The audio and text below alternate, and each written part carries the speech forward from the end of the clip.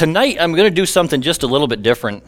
And usually you wouldn't, I'm going to preach, but usually you don't want to have the youth pastor preach about teens when teens aren't in here. But tonight I'm going to, because I've got to let you in. And we do have some teens here, so they can acknowledge what has happened this week. But for those of you who may not have kids in our school, for those of you who are grandparents and you don't even have kids school age, for those of you who can't hardly remember having kids, all of this tonight will be for you. So I don't want you to think that this is just for parents of kids in our school. This is for parents who have kids school age. This is for parents who have had kids. This is for grandparents. This is for aunts and uncles. This is for those of you, maybe you've never had children. This is for you. Tonight, I want to talk and try to carry what Pastor Steve did in our youth group. I want to carry it into this room right here, because I think it's only fair that you as the church understand that when you support our school, you are supporting something that is doing something great with our kids.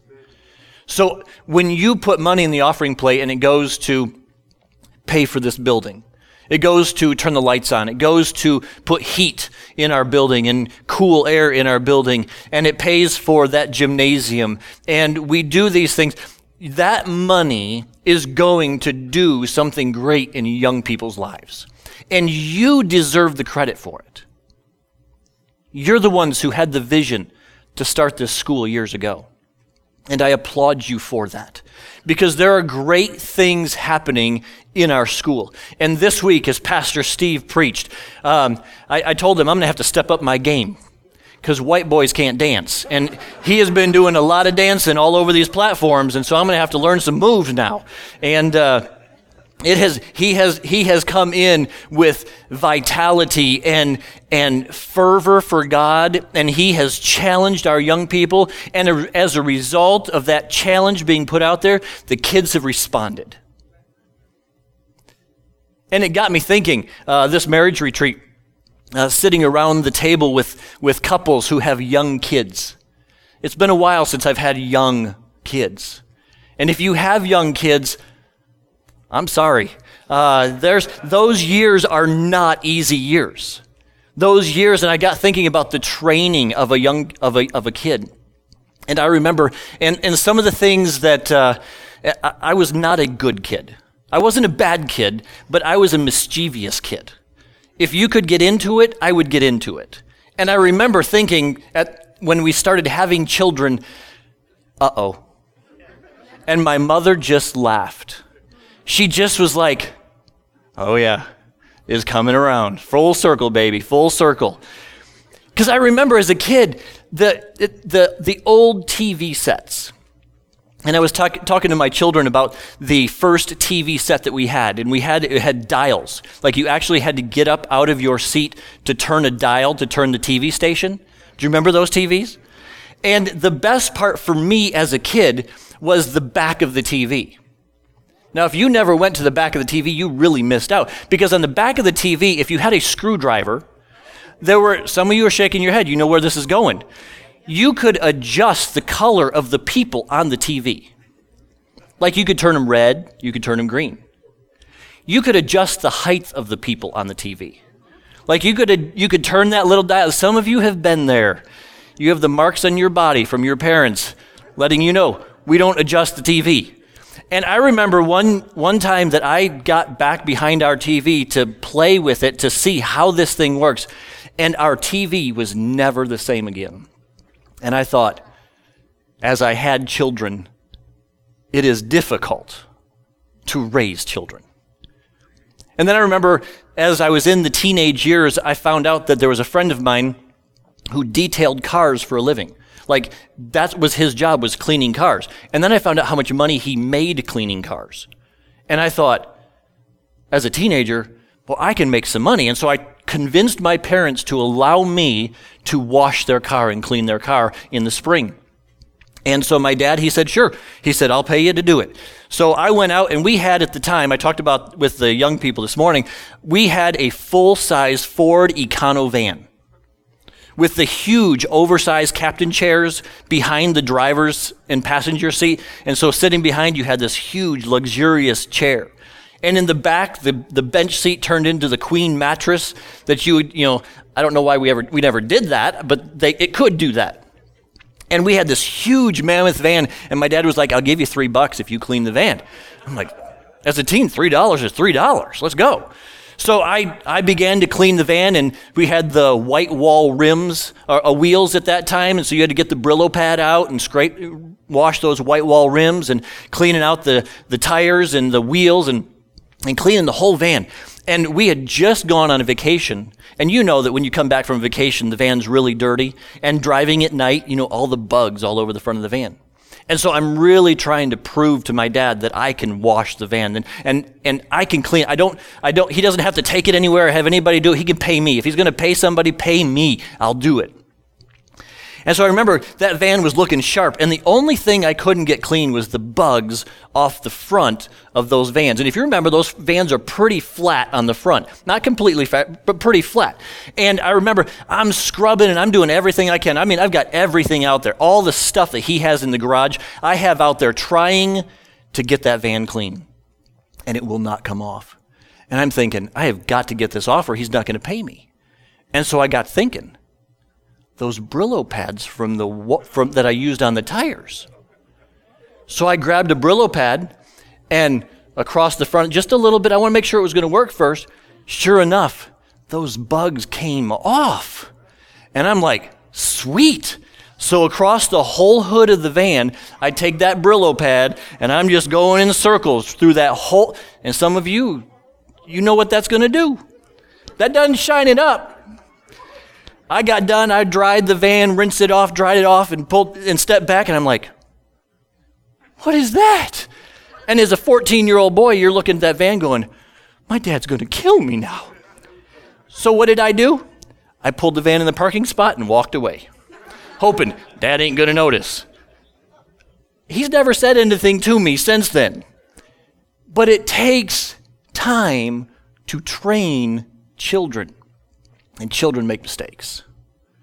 Our kids, I know our kids in our school and in our church are not perfect. But I love our kids.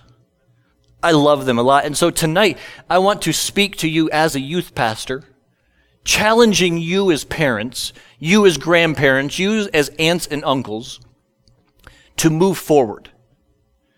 To take what has happened this week with our young people in our school chapel, on Wednesday night and on Sunday night, the challenges that were put forth to them and the responses that they made for us as a church to help them move forward.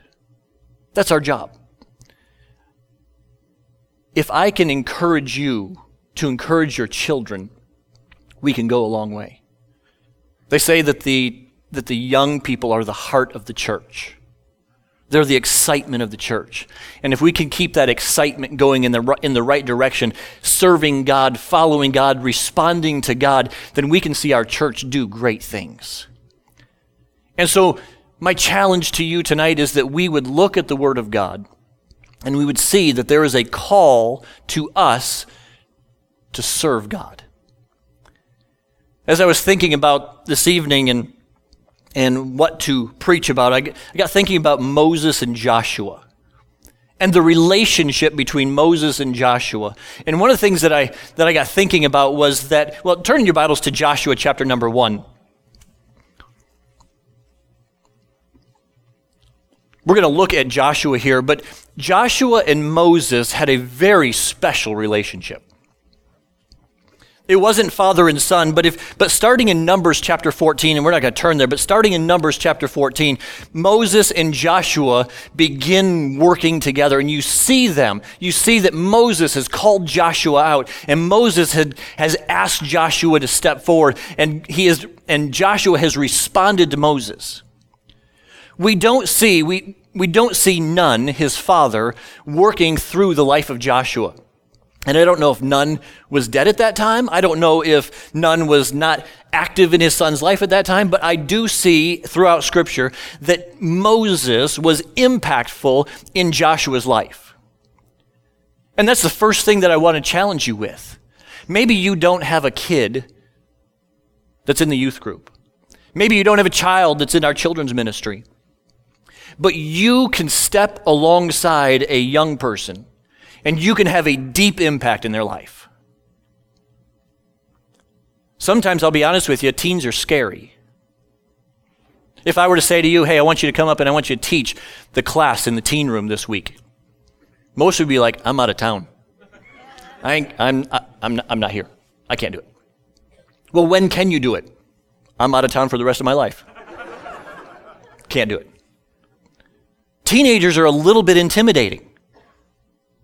I mean, they sit there and they look at you, and you wonder, what are they thinking?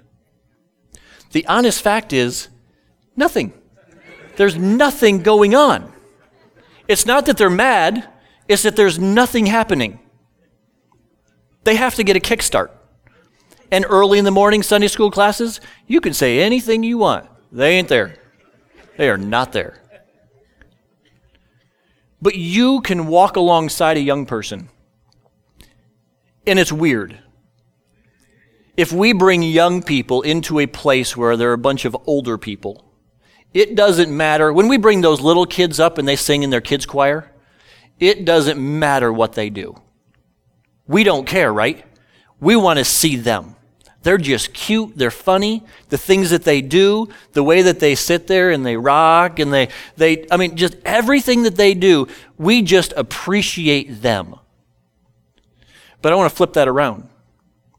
Do you know if you see a young person and you walk up to them and say, I don't think I know you, they're going to be taken back at first and wonder what they did. But once they get over the shock and they realize that you, as an adult in our church, really has an interest in them, that means a huge deal.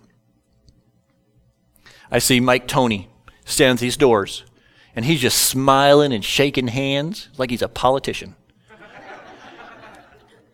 And people walk up to him, and they are so excited to see Mike. And our young people, he grabs our young people by the hand, puts his arm around their shoulder. And I don't know what he says or what type of relationship he has with them. But you know what? If there were Mike Toneys all over this church that would invest just a few seconds into the life of these kids, we could have a Moses and Joshua relationship. If we as adults would step out of our comfort zone and get the young people to step out of their comfort zone, we could create partnerships throughout this church that we could then see Joshua's rise up to be the next leaders of our church. But we oftentimes step back and we say, I had kids, I did my duty, I've done my job, I'm not in that phase anymore, I'm out. But let me tell you, we need you. As the youth pastor of this church, as leading our young people, I need you. I need you to walk up and encourage these kids. As a dad who has a son that gets up here and beats this box, I need you as old adults to walk up to him and say, good job. You may not even like that. But that boy is getting outside of his comfort zone, and when you respond to him in a positive way, he says, I can serve God. When Stephen and Max and our young people get up here and sing, for us to say to them, man, you did a great job, awesome job. They say, I can do that again. We need to encourage them because we need our Joshuas. Our Joshuas are all over this room. Our Joshuas are up in the teen room. Our Joshuas are in our children's ministry. But we need Moseses to come alongside them to lead them, guide them, direct them, and train them. And so tonight, I'm going to give you the conclusion. I'm going to ask you to be a Moses. I'm going to ask you to step outside your comfort zone. Maybe you have kids. We need you as parents to walk alongside your kids, but we need you to grab others along the way. We need you to reach out and grab kids and say to them, I'm going to be your Moses, you're going to be my Joshua, and we're going someplace. We need adults to lead our young people. You say, well, I'm retired. Good, you got more time to be with young people. That isn't an excuse to me. That's a reason you got free time. We have people that come in here that are retired that come and sit in chapel. Our kids look at them like, what are you doing in here?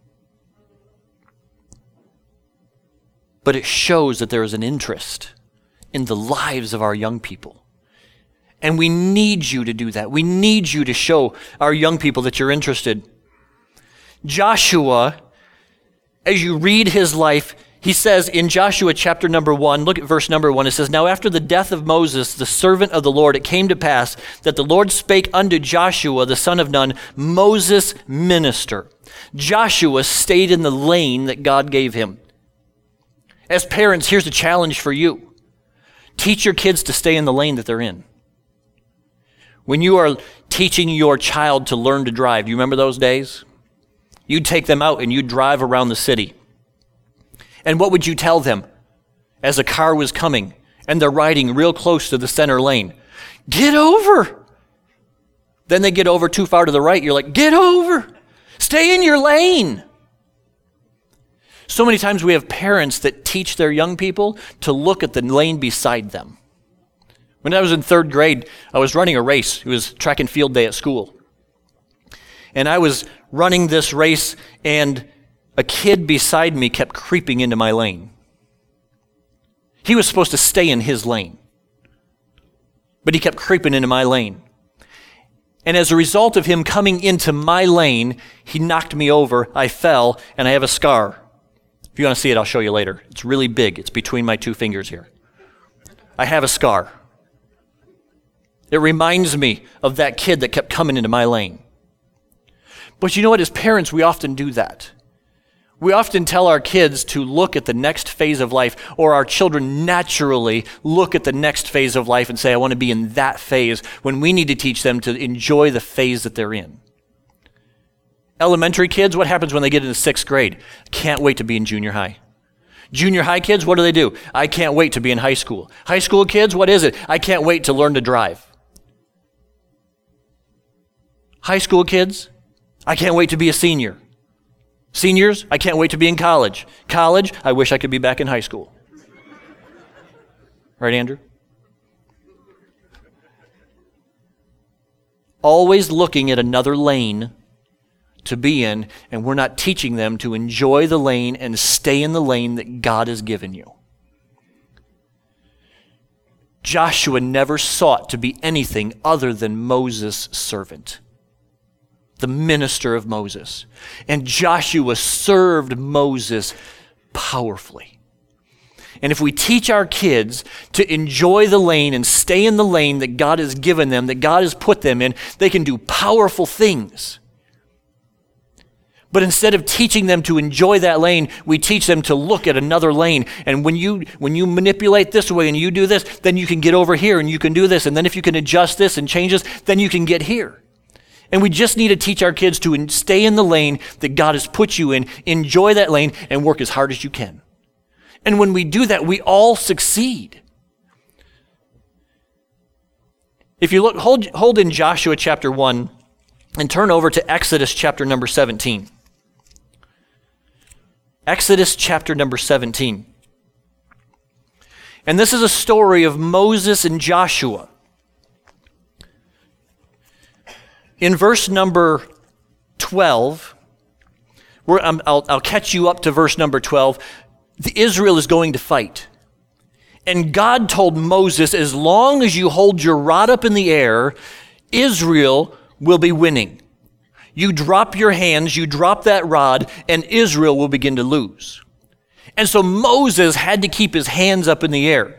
Now Moses was up in a mountain. And he had picked Joshua, and he told Joshua, he said, Joshua, choose you some men and go out and fight. And so Joshua took his men, and he went out and he fought as hard as he could. And Joshua did not realize what was going on in the mountain. But I want you to see. I want you to grasp and see this picture of what's happening. Joshua has no idea what's going on, but up in the mountains, something is happening that is allowing Joshua to win. So in verse number 12, it says, "But Moses' hands were heavy, and they took a stone, and they put it under him, and he sat thereon. And Aaron and Hur stayed up his hands, the one on the one side and the other on the other side, and his hands were steady until the going down of the sun. And Joshua discomfited Amalek and his people with the edge of the sword." Moses was interceding for Joshua. Joshua succeeded because Moses interceded. We need parents that will intercede for their kids. We need parents that will stand there with hands raised and beg God, "Please, God, I'm interceding for my child. Help him, protect him, keep him." We need people, we need adults, we need you that are retired, we need you that have kids in this school to walk this school and pray over this school and ask God to intercede in this school so that the spiritual atmosphere is such that God can work in the hearts and lives of these kids. We need you that are parents of our public schools, if you can't get into the schools, to walk around those schools and pray that God protects those kids in that school. We need you as parents, as you see kids, to stop and to pray for those kids. As adults seeing young people come into this building, we need you to stop and we need you to pray over them. We need you to go down here to the nurseries, and you can't get in there during Sundays unless you have permission to get in there, but we need you to come in here. We need you to pray over the nurseries, that God would work in the hearts and the lives of our kids, that we would see them to come to know God. Moses interceded for Joshua, and as a result of Moses' intercession, Joshua succeeded. When are our children going to succeed? When we intercede for them on their behalf. Parents, are you interceding for your children? Are you taking your children before God? Are you placing them on the altar and saying, "God, they are yours. Give me a moment with them, but God, I will raise them for you. My heart and my passion is that they serve you." And you turn your kids over to God. Are you interceding for your kids? Are you challenging them spiritually? Are you asking God to reach out to their friends, to those that they go to class with? Are you interceding for our kids? In Deuteronomy chapter 34, it's the last chapter of Deuteronomy, so just before Joshua chapter 1. If your finger is there, you can just turn back there. In verse number 9, Deuteronomy 34, verse 9, it says, "And Joshua the son of Nun was full of the spirit of wisdom, for Moses had laid his hands upon him. And the children of Israel hearkened unto him, and did as the Lord commanded Moses." Joshua succeeded spiritually because Moses prayed for him, and laid his hands on him.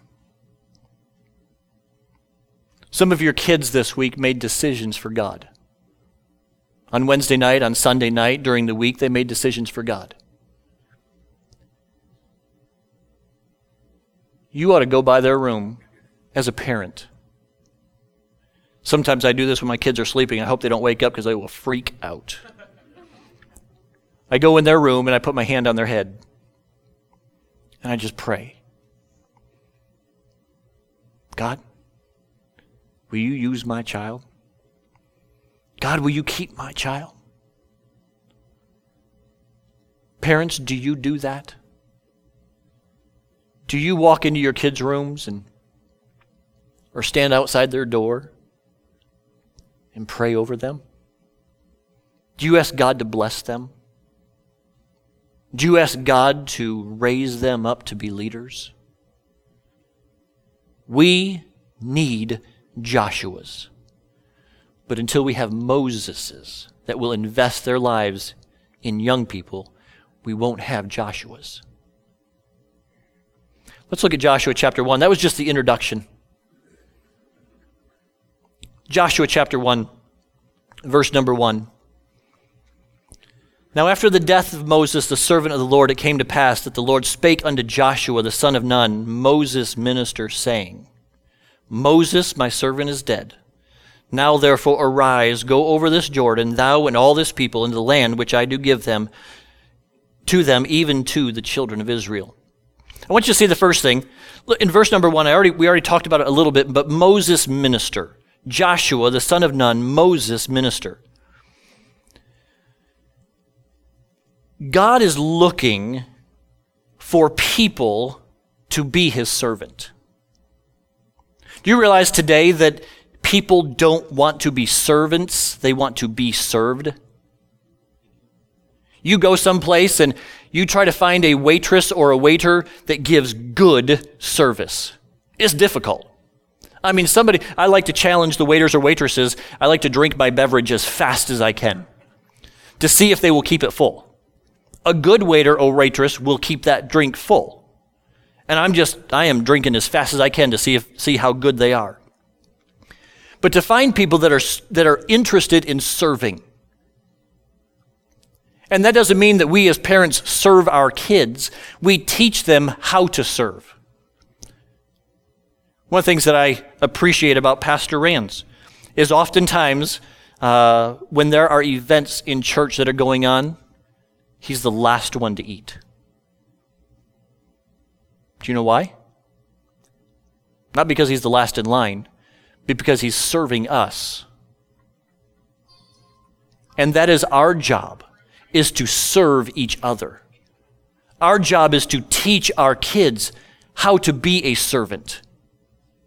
Our job is to teach our kids how to serve each other. Are you teaching your kids how to be a servant? Or are you just giving them everything that they need, everything that they want?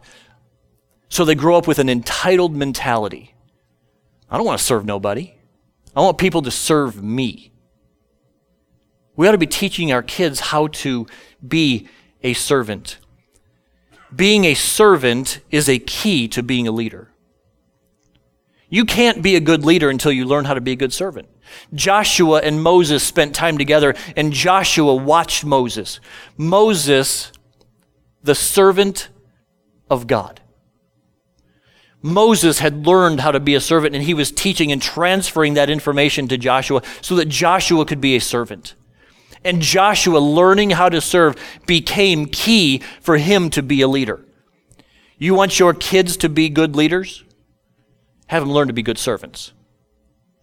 Have them learn how to serve people. Be aware of what's going on around them. Serving the folks that walk through these doors. Serving the people that come through here. If we begin to serve each other as God intends for us to serve, love each other as God intends for us to love, give to each other, we will become a place that is irresistible to people. Because people are looking for people that are genuine. And if we begin to serve people out of a genuine heart, we will see our Joshuas rise up and begin to lead in our church. We can't.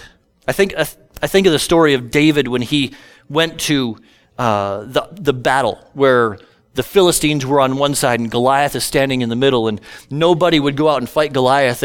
And David said, I'll go fight him.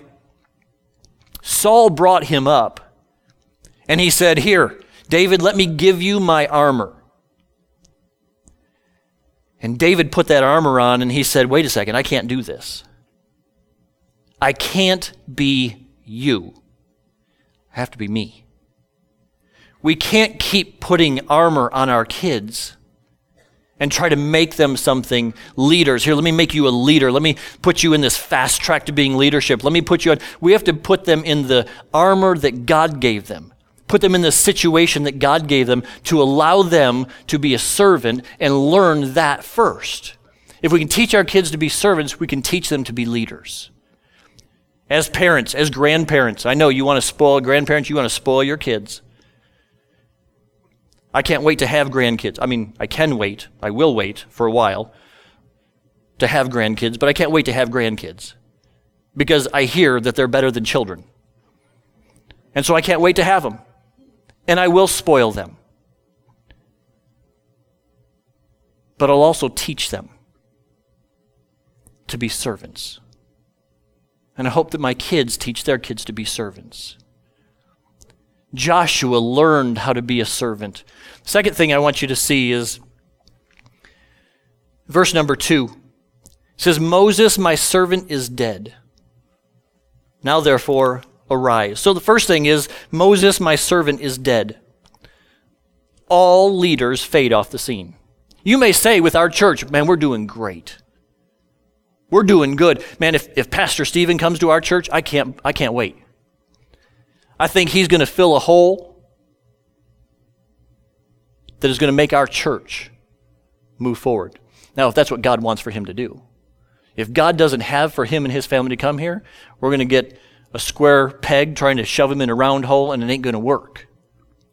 But if God has him come, we will be able to see God do great things. But you realize that one day, Moses is going to pass off the scene. Moses is going to pass off the scene. Moses is going to pass off the scene. And we need Joshua's to rise up. All servants fade off the scene. All Moseses go away. Greg playing the piano tonight. Man, I just enjoy watching him play that piano because he enjoys playing that piano. But we need Joshua's to rise up to play that piano when Moses can't do it anymore. All leaders fade off the scene. And the tendency is for us to think that good things aren't going to happen like they did in the days of Moses. I mean, can you imagine the children of Israel and the things that they saw with Moses? I mean, Moses came in and he said to the children of Israel, God told me to lead you out. And the people of Israel go, okay, what are you going to do? You just going to take us out of here? He goes, no, hang on. He went and talks to Pharaoh. Pharaoh's like, no, the people ain't going. He goes, okay, we're turning all this water to blood. Wow, that was cool. You ain't seen nothing yet. Because tonight, frogs are coming, and lice, and the final death angel. All of these things Moses did, and then he gets all the people out of Egypt, and they come to the Red Sea. And the people of Israel say, what are you going to do now? Moses goes, I don't know. I got to go to God. God says, just raise that stick. I think after a while, I'd be protecting that stick because people would think there's something with that stick. It wasn't the stick, it was God. And God says, raise that stick. Moses raised the stick, the Red Sea parts. I think I would be amazed at that. I don't think it would be like us reading the story today. You know, for us, when we read the Bible, we're like, and they left and they crossed the Red Sea. I think it would be like, they crossed the sea! That thing just is split! I can't even believe it. I mean, do you remember that day that we came to the Red Sea and we didn't know what was going to happen, and all of a sudden he like raised this stick and it was dry. I mean, it wasn't even wet. I mean, I picked up a handful. I stuck it in my pocket because I wanted to keep it because it was in the middle of the Red Sea, and who ever going to get anything from the Red Sea? That's a woman going through the Red Sea. And then I saw a fish, and the fish was there, and the fish were looking at me like, what, you don't go through the Red Sea. I'm supposed to be here. You're not supposed to be there. And you're going through there, and you're walking along, and all of a sudden you hear, and you look behind you, and here's like cloud of dust, and here's all these chariots and horses coming at you. And you're like, what's it going to do? What Moses, no, now you created the sea. Now we're going to drown the sea. Why are you going to do this? Why did you bring us out here? We might as well die. And Moses said, don't worry about it, because those guys, they're going to perish. Don't worry about it. They're going to go. Just run quick. And so we run across the Red Sea, and I was the last one, and the chariots were coming behind me, and they were coming after me. And all of a sudden, you wouldn't believe it. Then I turned around, and I looked, and and then all the chariots and horses and all these people are flying everywhere. And I'm like, you wouldn't believe it. It was awesome. It's not. Yeah. And they crossed the Red Sea. That's not how it happened. And then they got across the Red Sea and they're like, woohoo, we're free. We're starving. Give us food. And it's not like your kids when they say, hey, Dad, I'm hungry, and they just had lunch. It's like, dude, there's like 2 million of us, and we're starving. Give us food or you die. Come on, stick. And he goes, God, I need food. And you wouldn't believe it. The next day we get up and there's like food everywhere. Yeah? What happened next? The next morning we got up, there's food everywhere. It was like a huge buffet every day for 40 years. Didn't you get tired of it? Yes, we did. But you'll never believe what happened. Pastor Steve thinks he has a great hunting story. His hunting story is nothing compared to God. The children of Israel didn't have to do nothing. All of a sudden, quail are just like out of the ground, out of the sky, just falling. I don't know if they were just like laying there dead or if they had to catch them. I don't know what they had to do. But every day, quail, manna, quail, manna, quail. It was everywhere. Didn't you get thirsty? Yes! We got so thirsty we were going to kill Moses. And you know what Moses did? It was that stick again. I knew there was something with that stick. He took that stick and wham on this rock, and all of a sudden, out of this rock, it wasn't like this little, it was this, in our minds, we're like, we need something to drink.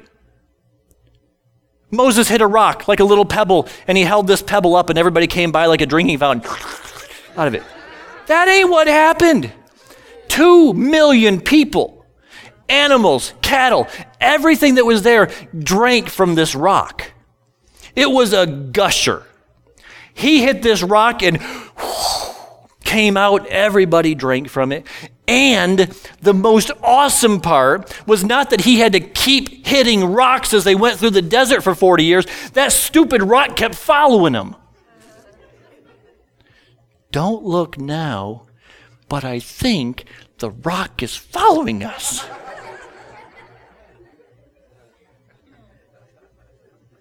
It is. Sweet. And you know the little kids went up and they like took a stick and like whack. Whack, whack, whack. Nothing. But Moses, boom, water. Moses was the man. But Moses was dead. And God had to have a Joshua that would rise up and say, though Moses is dead, God has good things for us and we're moving forward. Joshua took them to the promised land. Moses, who did all these amazing things, Moses, who went up in the mountain and God wrote in stone the tablets, the 10 commandments, and Moses met God face to face, and Moses, whose face glowed because of his relationship with God, Moses was dead and didn't take him into the promised land. But Joshua, who Moses had invested in, Joshua, who Moses had trained, Joshua, who God had learned to teach and to train, Joshua, who Moses transferred his knowledge about God and transferred his passion for God to, Joshua was now there to lead them into the promised land. And we need Joshuas to rise up and to take us, the people of God who are too scared to move forward. We need Joshuas to rise up to lead us into the promised land that God has promised us. And I ask you tonight, where are the Joshuas that are going to take us to the promised land? Where are the Joshuas who aren't going to be afraid of those things that we were scared of? Where are the Joshuas that are going to take us to the place that God promised, flowing with milk and honey, greater than anything we could ever imagine? And we get content wandering around the desert. And Joshua is saying, I cannot wait. I cannot wait till we get to that promised land. I saw it. I saw what's over there. If you could just see what's over there, you would want to go too. And finally, Joshua rose up and God said, all right, Joshua, take him across. Joshua never did the same things Moses did. Joshua didn't hit any rock and water come out. Joshua took the people across the Jordan River and the manna dried up. 40 years God has given them manna and quail. Joshua becomes our leader. Yes, Joshua, let's march across this river. Joshua, where's the food? I don't know. Joshua, how are we supposed to drink? I don't know. Joshua, what are we supposed to do? Take that city. God promised us this, and we need Joshuas who aren't afraid of the unknown to lead us into the path and the place that God has for us. But we need Joshuas. We need young men and we need young ladies who aren't afraid to move forward for God. We need young men and we need young ladies who aren't afraid to step out into the unknown and say, I don't know what God's going to do. I don't know. All the provision that we had for 40 years is dried up, but God promised us he would take us and provide for us. We need Joshuas. They're going to rise up, but we need Moseses who are going to train our Joshuas. I wrote down 3 thoughts as we conclude. Where will Joshua be when we face the challenge of the promised land? Where will Joshua be when we face the challenge of the promised land? Will we have taught him to be a servant? Will we have taught him to be a servant? That's our job. That's our task, to teach Joshua to be a servant. Will we have challenged him to look for God to work in new and powerful ways? Will we have challenged him to look for God to work in new and powerful ways? If Joshua would have just picked up that stick that Moses had and said, this is where it's at, it never would have worked for him. He had to step into that promised land and say, okay, God, what now? What are you going to do now, God? I've seen you do amazing things. I've seen you work miracles. I've seen you do things that no one would have ever thought could have happened. I've seen you do them. But now, what are you going to do?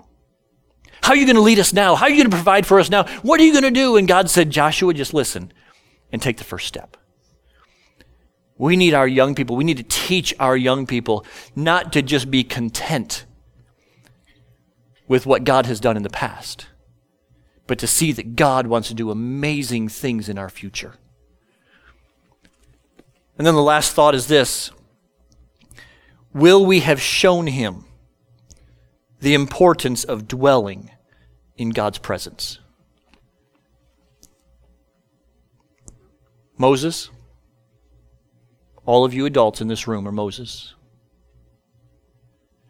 Do you dwell in the presence of God? Have you learned to dwell in God's presence? And to be able to sit there as Moses did and beg God, God, show me your face. And God says, no, I can't show you my face, but if you stand here, I'll let you see my glory. Do you beg God to show you his glory? Do you dwell in the presence of God?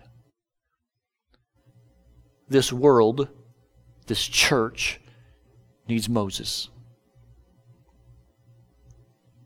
Will you be a Moses? Will you be a Moses? Will you find some young person? Maybe it's a kid sitting in this room with their parents. Maybe it's Josiah. Maybe it's Chelsea. Maybe it's Trista.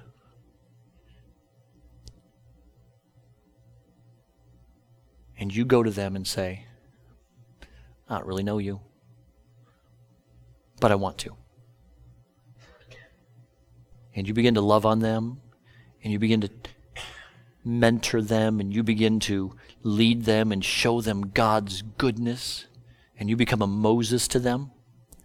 And one day, you'll be able to step back and say, Joshua, it's all your show. But if we don't have any Moses, we Can't have any Joshuas. Tonight, will you choose to be a Moses to a young person?